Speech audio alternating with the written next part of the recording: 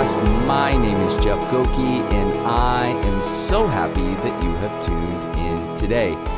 Welcome to episode 207, and welcome to my front porch here in Phoenix, Arizona. Beautiful, by the way, Phoenix, Arizona. I don't know what's happened. I've never experienced in August like this, but here's the thing, like I had a full plan of recording some podcasts this week. It has been raining for 3 days in Phoenix. That never happens. I mean, we were here for 10 years before we just moved back. I've never seen like 3 days in a row and torrential rains, so it's like everyone's freaking out. Native Arizonians are like freaking out because they've never experienced anything like that. So back on the front porch, my chairs are a little wet, but that's okay, right? Because I'm here working through some passages. I have some really fun news of what happened this week in the Goki family. We have been waiting for 4 months. We put a deposit on a little puppy 4 months ago, and we just picked it up yesterday. His name is Huxley. He's what's called a wired-hair griffon. This is a breed I just have been desiring so bad to have a big dog again. We've had two kind of small dogs for a while. And so I got my big dog back, but I'm also in straight up puppy mode. Like this dog went to bed at like 10:30 last night and then howled until midnight.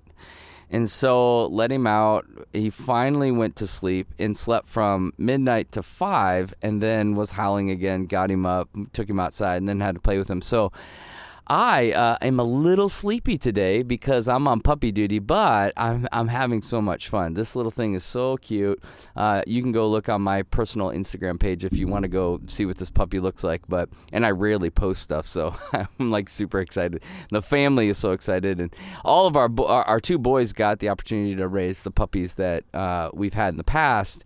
But Mika's never gotten an opportunity to raise a puppy, so this is her puppy to learn how to raise. And so she's really excited, and we're really excited to have Huxley be a part of our family. But I also know I am in for the pain for the next few weeks, and honestly probably the next year.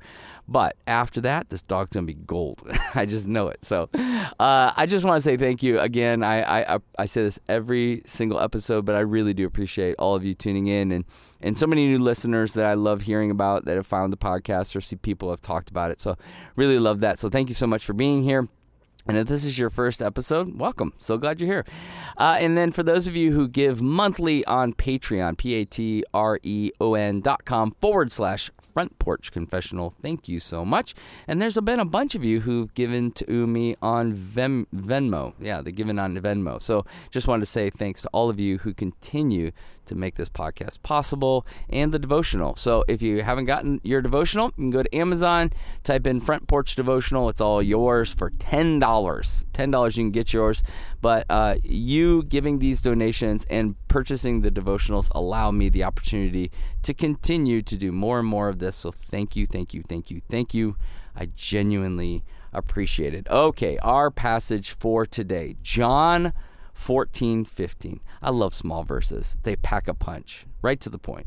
John 14:15. Jesus says this: "If you love me, you will keep my commandments. If you love me, you will keep my commandments." Hey, you can memorize that one today. If you love me, John 14:15. If you love me, you will keep my commands. When I was a kid, I grew up in Ohio.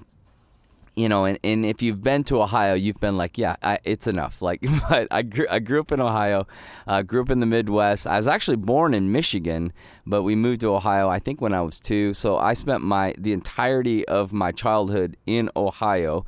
And one of the things you find in Ohio is just vast pastures. And in Ohio, I guess, I was just kind of maybe as a kid bored, and my friends and I, we would, hang out and have fun. But every once in a while, you always inevitably, have you ever, seen Tommy Boy where they do cow tipping? That's a real thing. It's not like in a movie, that's funny. No, that movie is filmed in Ohio, and cow tipping is a real thing in Ohio. And so I would hear friends go cow tipping. Now, me, myself, I never did it, but we would wander around and, we're kids having fun. going around pastures. But I remember this one time we're kind of in this field and there's an electric fence.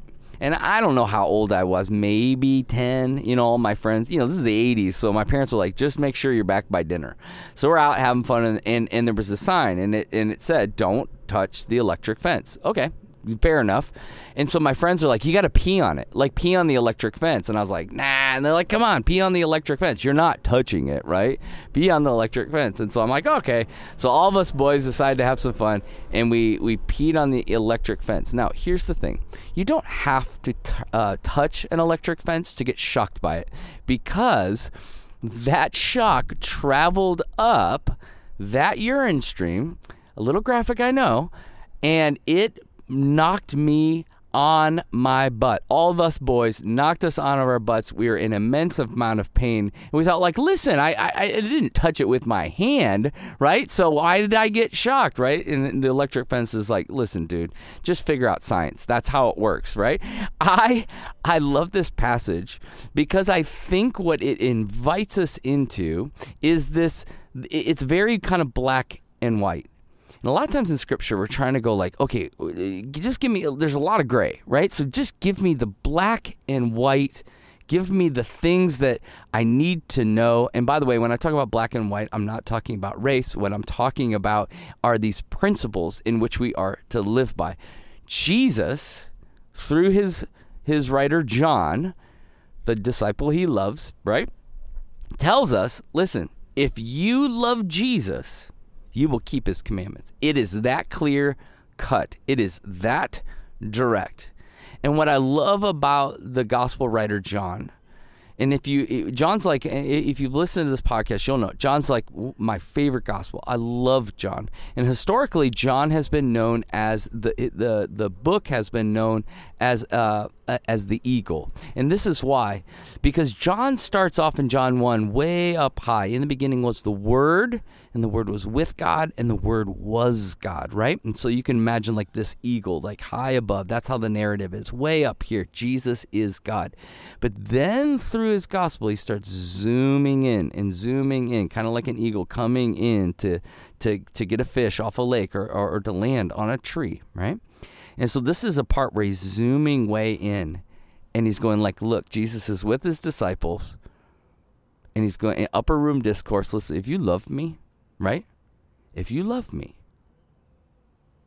you'll keep my commands. And in the context of this passage, which is so, so interesting, the context of this passage is around the Holy Spirit. And what he's explaining to the disciples is, I need to go away. The Spirit of God's going to come. He is the helper.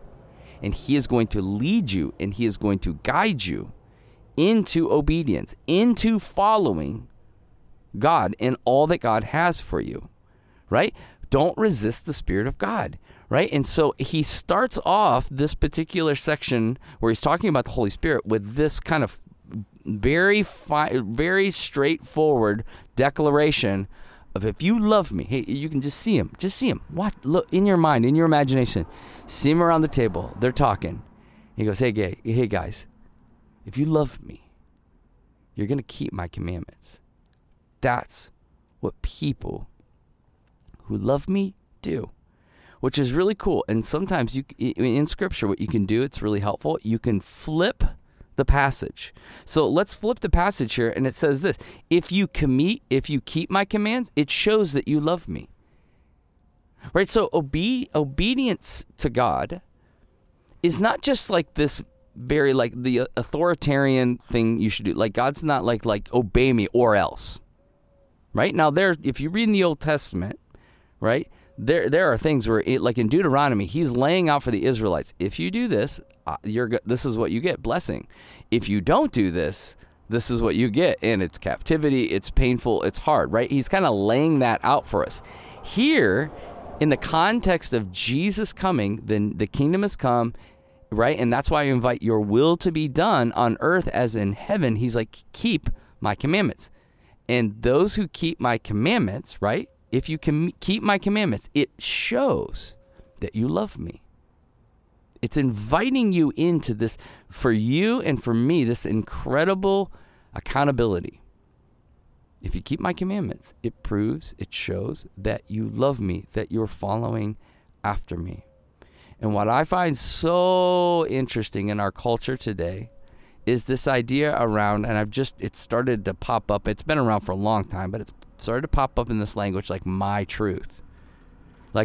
It's what I believe and what I think. And Jesus here is like, nope, it's what God thinks. And God's inviting us into obedience. And we will do that because we love him. And if we don't do that, we are practically saying, I don't love you. I don't want to follow your way. I don't do what you want to do. And if you think in the context of marriage, it's so often so helpful. I don't sleep with other women. I don't flirt with other women because I love my wife. And I want to honor the covenant that I've made with her. I want to stay holy, and I want to stay pure in our relationship. And so my fidelity in reality is fueled by this love that I have for Patty. In the same way, our fidelity, our obedience to God is this way in which we declare not only to him, but to the whole world who we're following. And it's so important for us to, the Bible is not just a book of suggestions. It's inviting us into a Jesus life, a God life for his glory. And as we live this out, it will be clear to the world that we are different, right? Paul's going to invite, I believe it's Paul or Peter, I can't remember, who says that we're aliens in this world. No, I think it's Peter. We're aliens in this world, right? People look around and they go, wow, you're different. You love different, right? You're filled with peace and patience, goodness and kindness. And your long-suffering and self-control. These are the fruits of the Spirit in which we as believers, if we live these out, as we're commanded to do, it shows the world who we love, who we follow. So I wonder what it is to take on love as a lifestyle. And so often as we define love, it's kind of this puppy dog experience, this, oh, she's so beautiful. Oh my gosh, I just love her. I just have all the feelings. Every time I'm around her, I get the warm fuzzies, right? This is so much more than that. This is like, no. You move past the warm fuzzies into full covenant relationship with God. And as you do that, the way you define your relationship with him is the way in which you follow him in fidelity, in a covenant-keeping relationship with him, which is what we find when Jesus is being tempted in the desert. Satan's trying to distract him, right? Pull him away from who he is and who God's called him to be. And Jesus shows us you can resist the devil and he will flee. And we are being invited to do the same thing. And in the context of this passage, kind of the how of this passage, how will we do this? The how of this passage is you and I truly have to learn to listen to the helper, to listen to God the Spirit. He is leading us into that fidelity. He is leading us into obedience, not in some demanding way.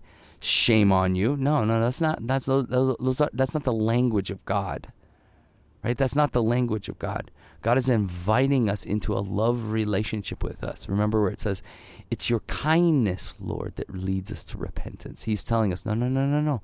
Don't go there. Don't do that. Don't live that way. And if you're a believer in Jesus Christ, you feel that and sense that because the Spirit of God is in you. Follow him. And he is leading you into fidelity so that you can bask in this love relationship with God your Father. This is what you're being invited into.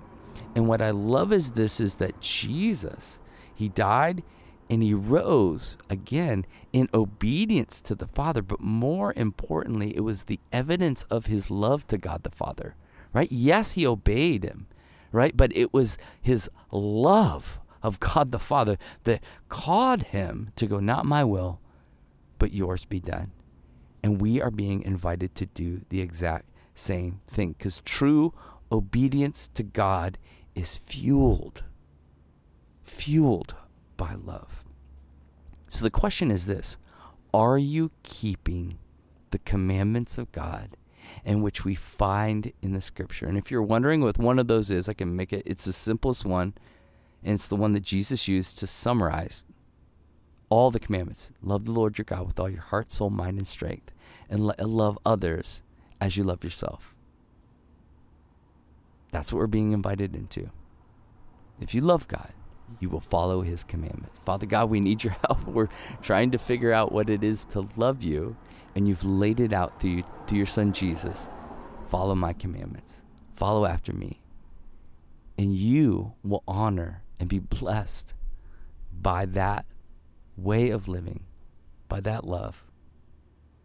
And you will lead us into life everlasting, in this life and into the next. So beautiful. Thank you, thank you, thank you. So, take a breath, reflect, and believe that the God of the universe